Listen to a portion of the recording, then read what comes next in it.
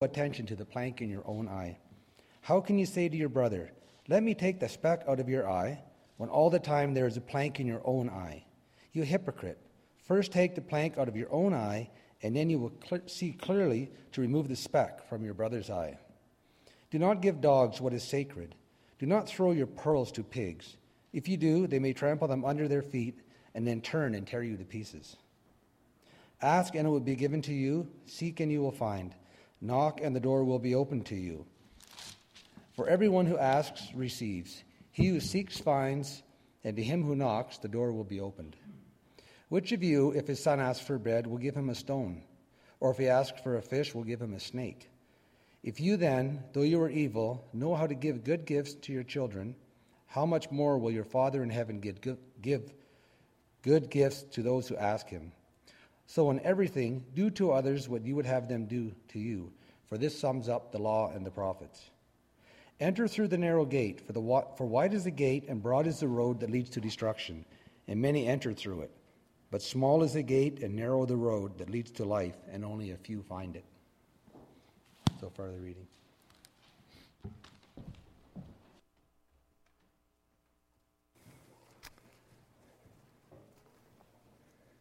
Great, thank you, Art.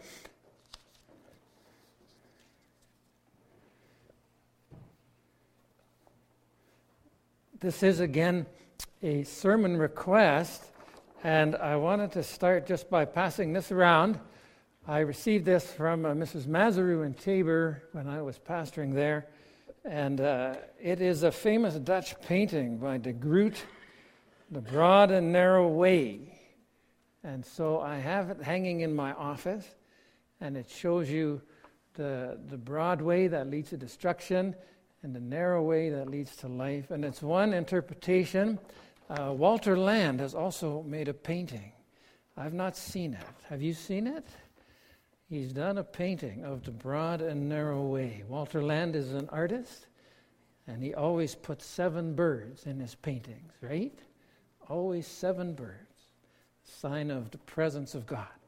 And so just take a look, pass that around as we begin. That's one artist's rendition of this passage.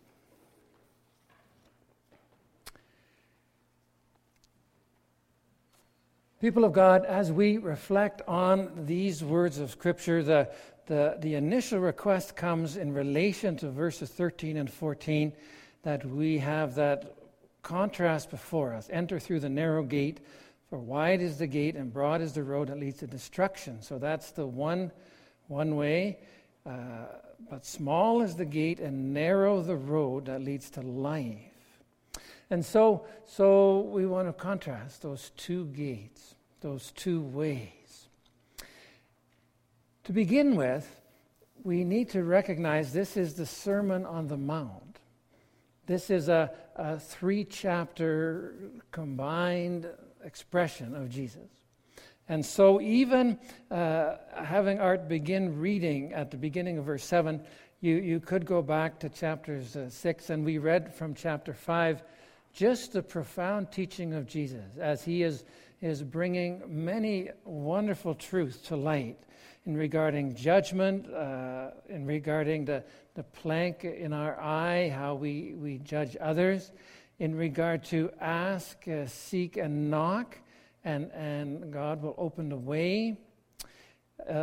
Verse 12, the golden rule, do unto others what you would have them do unto you. That's a powerful way to live out the love of Christ, that you would do unto others what you would have them do for you. And then you are fulfilling the law and the prophets. So tremendous things to reflect on and meditate on. We will focus in on the narrow way that leads to life. Now, as Jesus is here summing up, he's really summing up his message for these 3 chapters. It's towards the end. So he is bringing together aspects of what he's talked about. And he has talked about already the invitation that it's inviting people onto this way, in this way, and then the reality that is difficult, that it is a difficult way. And so even at the end of the Beatitudes, if you noticed as I was reading from chapter 5, blessed are the poor in spirit, blessed are those who mourn, and then towards the end Jesus says too, blessed are you when people insult you and persecute you and falsely say all kinds of things against you. So it's not just fine and fun and easy. It's difficult.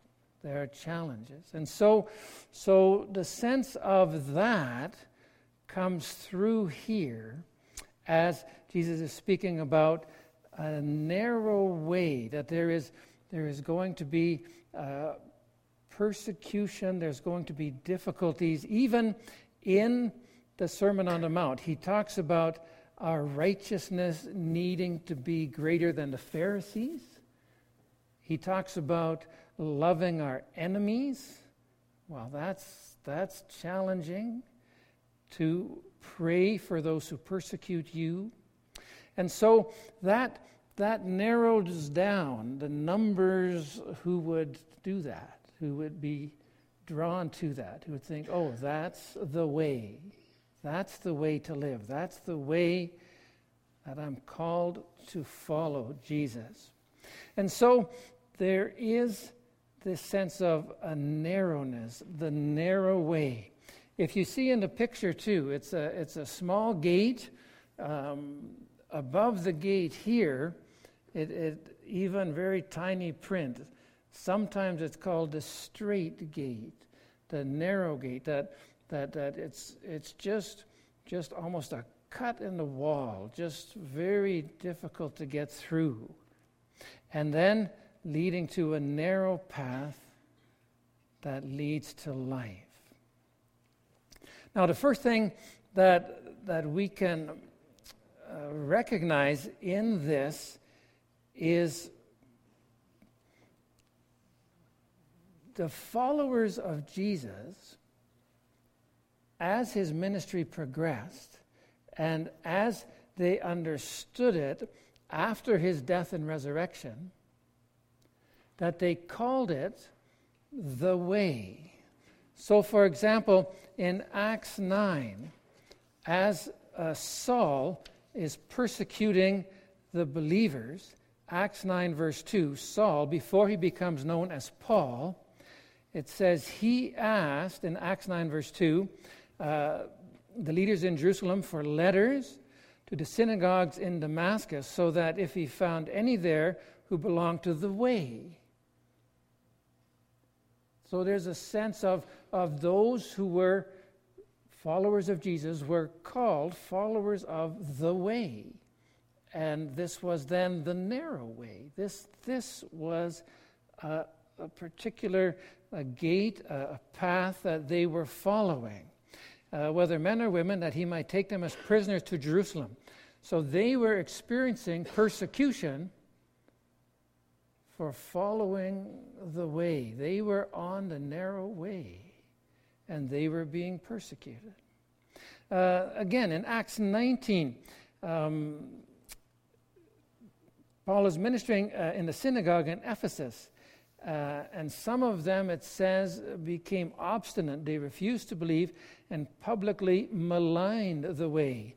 So in Acts 5, it says in Matthew 5, verse 11, the Beatitudes, blessed are all who, when you are insulted, persecuted, and people say false, all kinds of evil things against you, when they malign you. And so these followers of the way are being, maliciously talked about. They are being publicly maligned.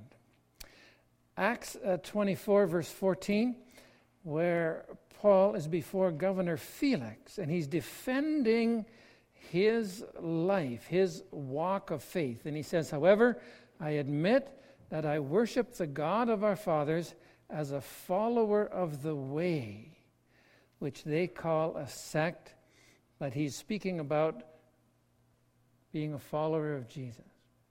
But he uses that phrase, the way. He is on the way. Those people are on the narrow way. So that's picked up from here in Matthew 7, the followers of Jesus, hearing his words in terms of the narrow gate and the narrow road, the narrow way, are following the way and are experiencing some of the sense of the difficulty that does bring, the challenges that it brings. So that, first of all, there is a real sense, as Jesus is teaching, that those who followed him were following in the narrow way. So that's what we're looking at. Then, what does it actually mean, narrow? If you see that the sense of between the narrow way and the wide way, the wide road, the narrow gate, the wide gate, the sense of narrow is single file. Single file. And I'm not sure if you've done some hiking and stuff. Certain places, if you're out on a pathway, and certain places you have to go single file, right? You have to follow one behind the other. It just reminded me a little bit of Crypt Lake when we hiked in Waterton. And have any of you done the Crypt Lake hike in Waterton? You go across the lake, you have to take a boat across, and then you go up, and then it comes to a point where you have to go through. It's basically along a cliff face, and it is several hundred feet up and down, and you are kind of crossing across the middle, right? And they've actually strung a cable for you to hang on to, and you kind of shuffle along with your face to the wall, and it's single file. You just make your way along, and that's all there's to it. And there's no options there. It's a narrow path, a narrow trail, and you go single file. So the picture here is narrow. It's a narrow way. It's single file. And the contrast then is to the wide road. I think between the term way and the term road, though it does use the term here, small is the gate and narrow the road that leads to life, but road to us is big again, and it is narrow. It is narrow. So if we distinguish it a little more between the narrow way and the wide road, the wide road is very wide. It's many alongside. So walking 20, 30, 50, 100 abreast, 1,000, everybody can just walk forward. Like it's wide. It's wide open. And the picture of wide is that, people are seeking, even in contrast to the narrow way where you single file follow one person. If you flip that around in your mind, and every single person is following their own way. So that's the contrast. Instead of all of us in a line following Jesus, we all turn and we all make our own way. And so that's a very wide swath. And that's, I'll do what I want. I'll make my own way. And so you see the contrast between just the one and the many. And in our society, we live in a culture where there is very much that sense of people making their own way, their own spirituality. People have all kinds of recipes of how they find their spiritual self, who God is, and there's all kinds of you speak to people who are using crystals, and people people who are taking some ancient stuff and doing whatever they want with it, and mixing and matching. And you ask people about how they are progressing spiritually and where their spiritual center is. And they come up with all kinds of strange and unusual things. And this is all supposed to be fine. And this will all somehow get people to where they need to be, which is kind of a heavenly thing. So you have that wide road, tremendously wide. People even just trying to do good in their own way and feeling that somehow if there is some kind of God, he will be okay with that and everything will be fine. And everybody just decides for themselves. And so that is the contrast between the narrow and the wide. The narrow way is single file. And in that sense, there is only one way.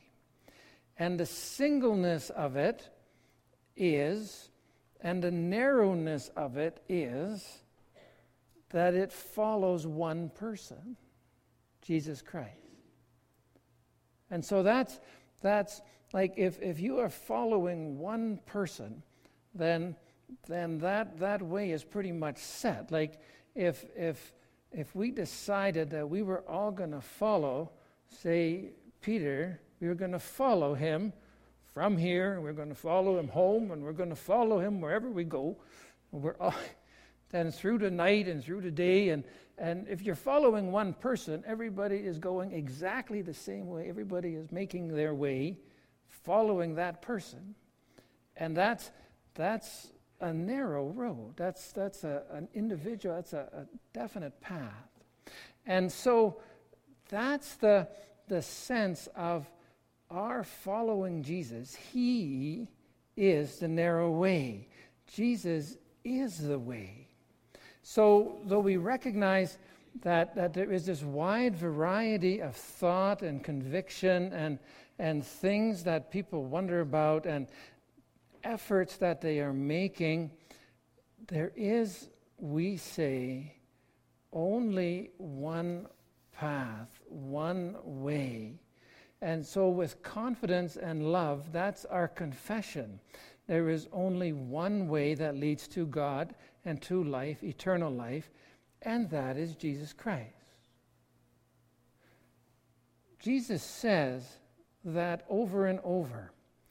In John 10, verse 17, Jesus is speaking and he says, I am the gate for the sheep. The sense of his being that narrow gate. Him, only him. That's the narrowness of it. John 14, verse 16, we'll come back to it a couple times, but Jesus here says specifically, I am the way and the truth and the life. No one comes to the Father except through me. So that's very narrow. That's the focus on one person, and you follow him.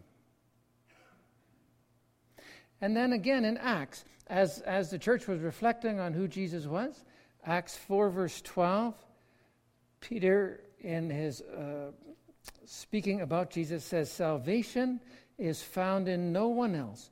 There is no other name under heaven given to men by which we must be saved.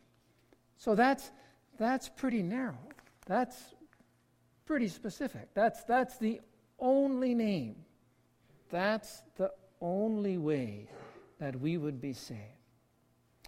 And then 1 Timothy 2 verse 5, where as the church continued to reflect, and in the letter of Timothy, Paul to Timothy, he reminds him there is one God and one mediator between God and man, the man Christ Jesus. So only one. Just the one. And again, John, as he is speaking to the church in 1 John 5, reminds the church that he who has the Son has life. So it says here too in Matthew 7 that the narrow way leads to life. So he who has the Son has life. He who does not have the Son of God does not have life. So those realities of the message that the Bible presents, that's the narrow way. This is what we confess. This is what we believe. These passages are extremely exclusive.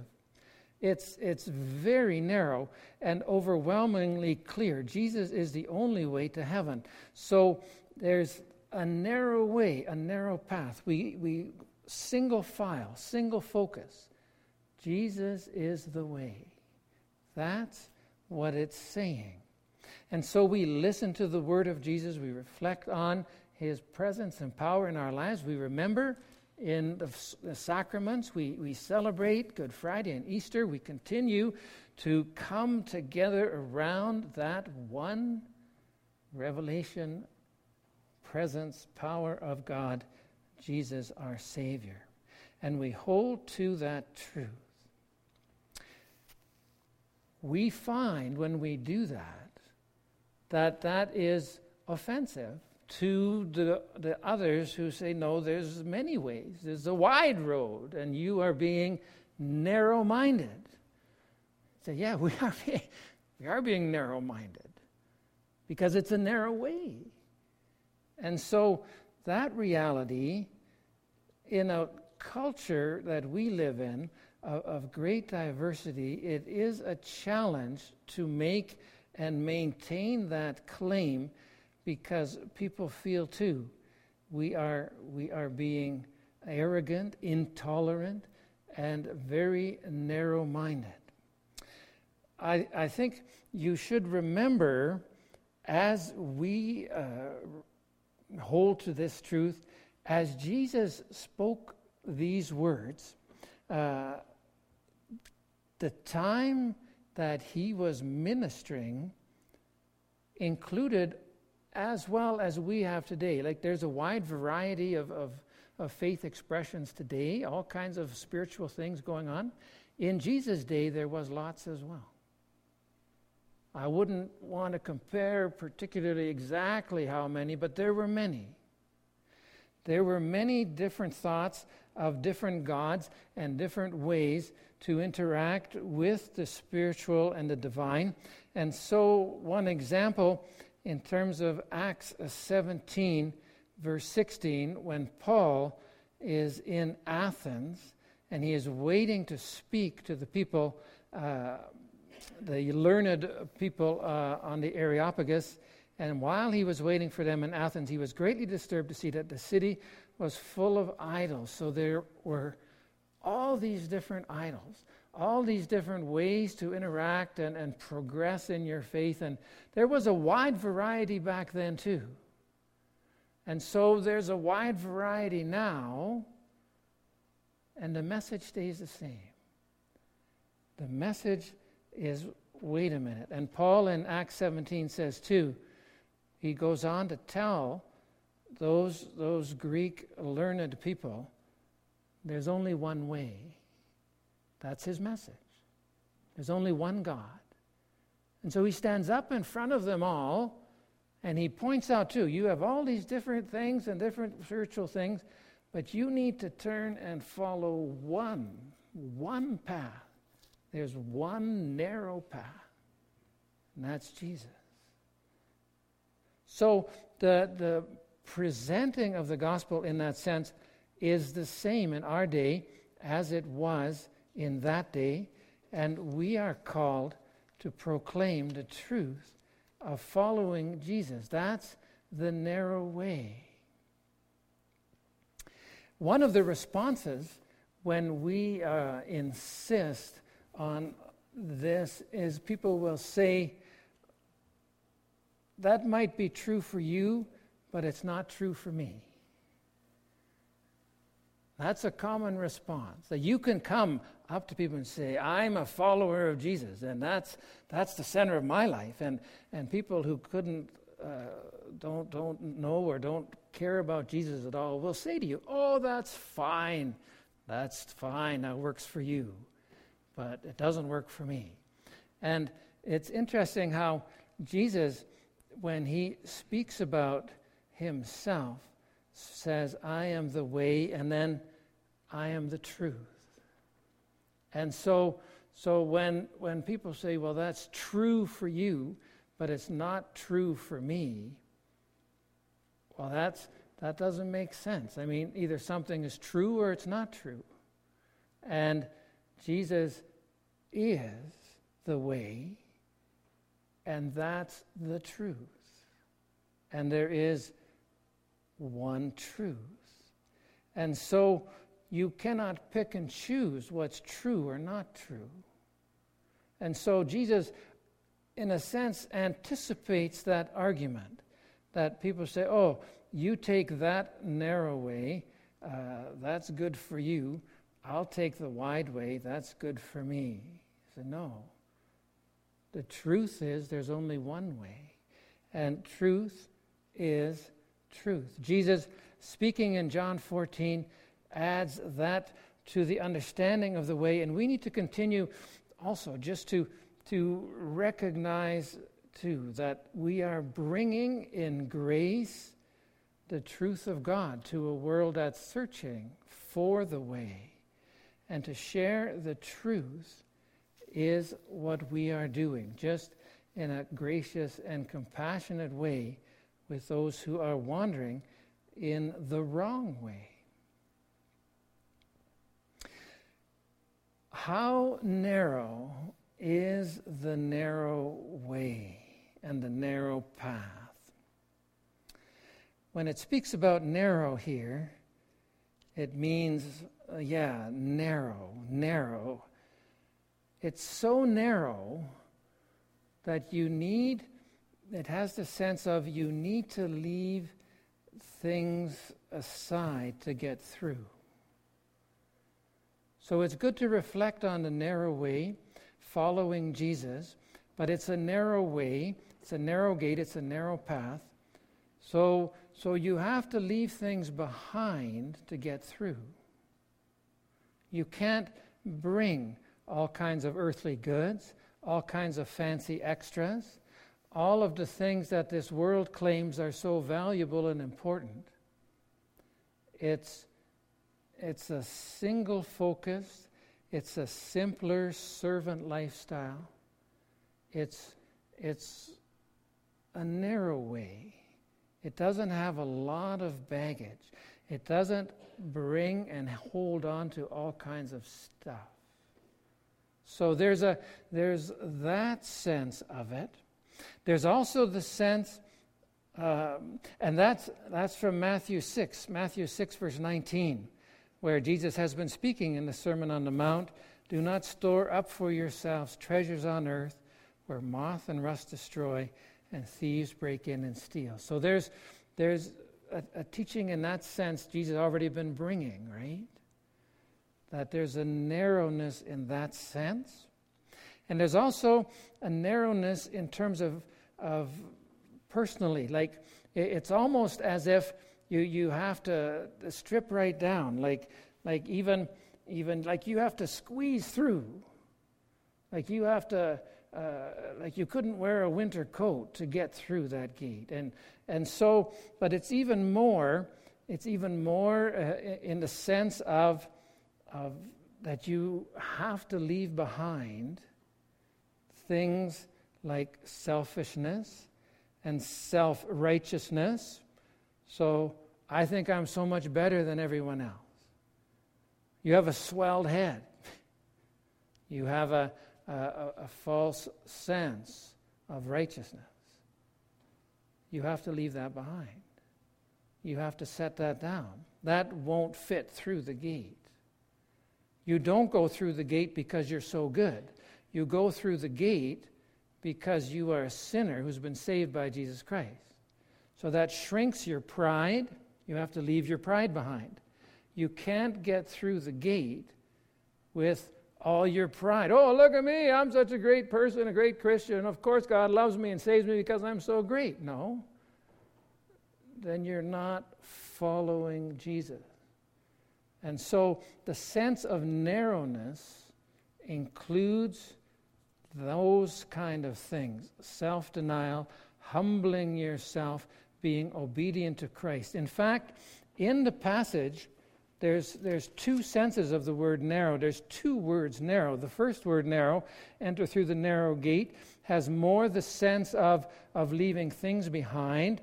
And the second one, where it talks about going on the narrow road, verse 14, is the sense of a wine press. That you are squished down. You are narrowed down, all right. You are just totally humbled and compressed before God. That your worth is nothing, but Christ is everything. And so it has that sense of coming very humbly, that we are followers of Christ, not for anything that we have done or earned or deserved in any way.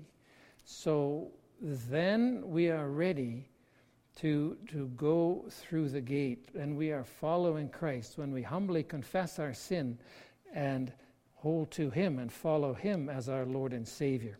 So that's also included here, that sense of this is a narrow gate. It's nothing we bring. It's nothing we are in ourselves. It's Christ. He is our hope. He is our center. We follow Him.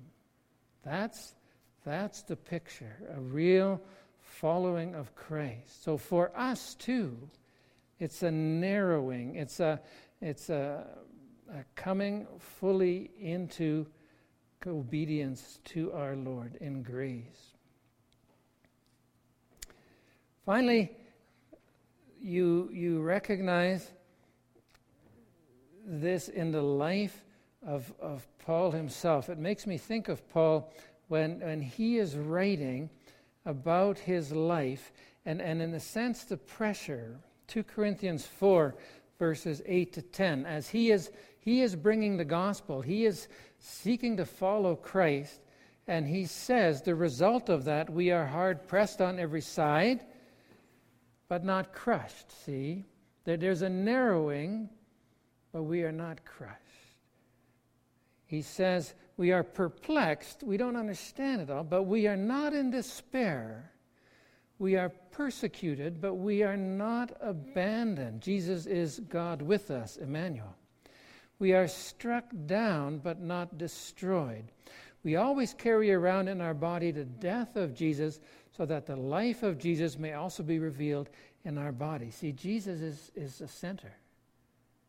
Jesus is everything.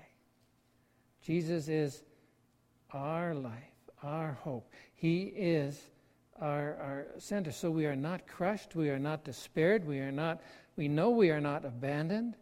And so there is the reality of the narrowing of the difficulties that come, but that our center is solid and sure. Also the words of 2 Timothy 3 verse 12. Everyone who wants to live a godly life in Christ Jesus will be persecuted, will have to endure some sense of the struggle that it is. And so that reality is involved in following the narrow way, in seeking to follow Jesus. And that brings us to Jesus' words in Matthew 16:24, where he says, if any will come after me or follow me, let him deny himself, take up his cross, and follow me. Dietrich Bonhoeffer wrote a book, The Cost of Discipleship. Have you heard of it? The Cost of Discipleship, a famous book by Dietrich Bonhoeffer. He is a German theologian during the Second World War. That book is a commentary on the Sermon on the Mount. That's what it's focused on. And so he is going through all these things very carefully and just reflecting deeply on what they mean. And in his life at that time, it meant to stand up and criticize the Christianity of Hitler's Germany. That's what it meant.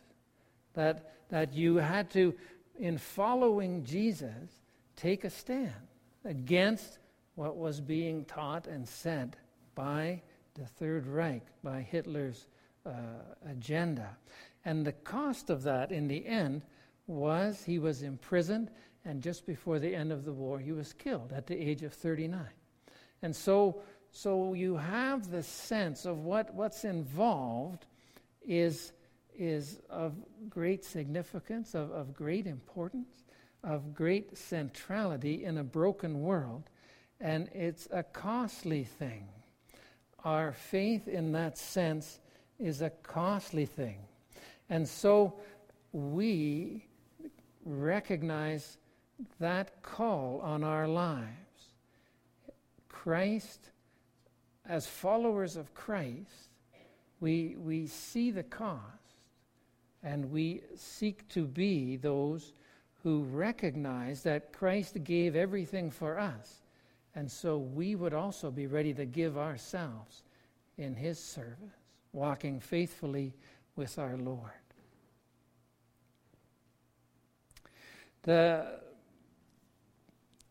end of Jesus' words here is the contrast between where the roads lead. The one leads to life, and the other leads to destruction.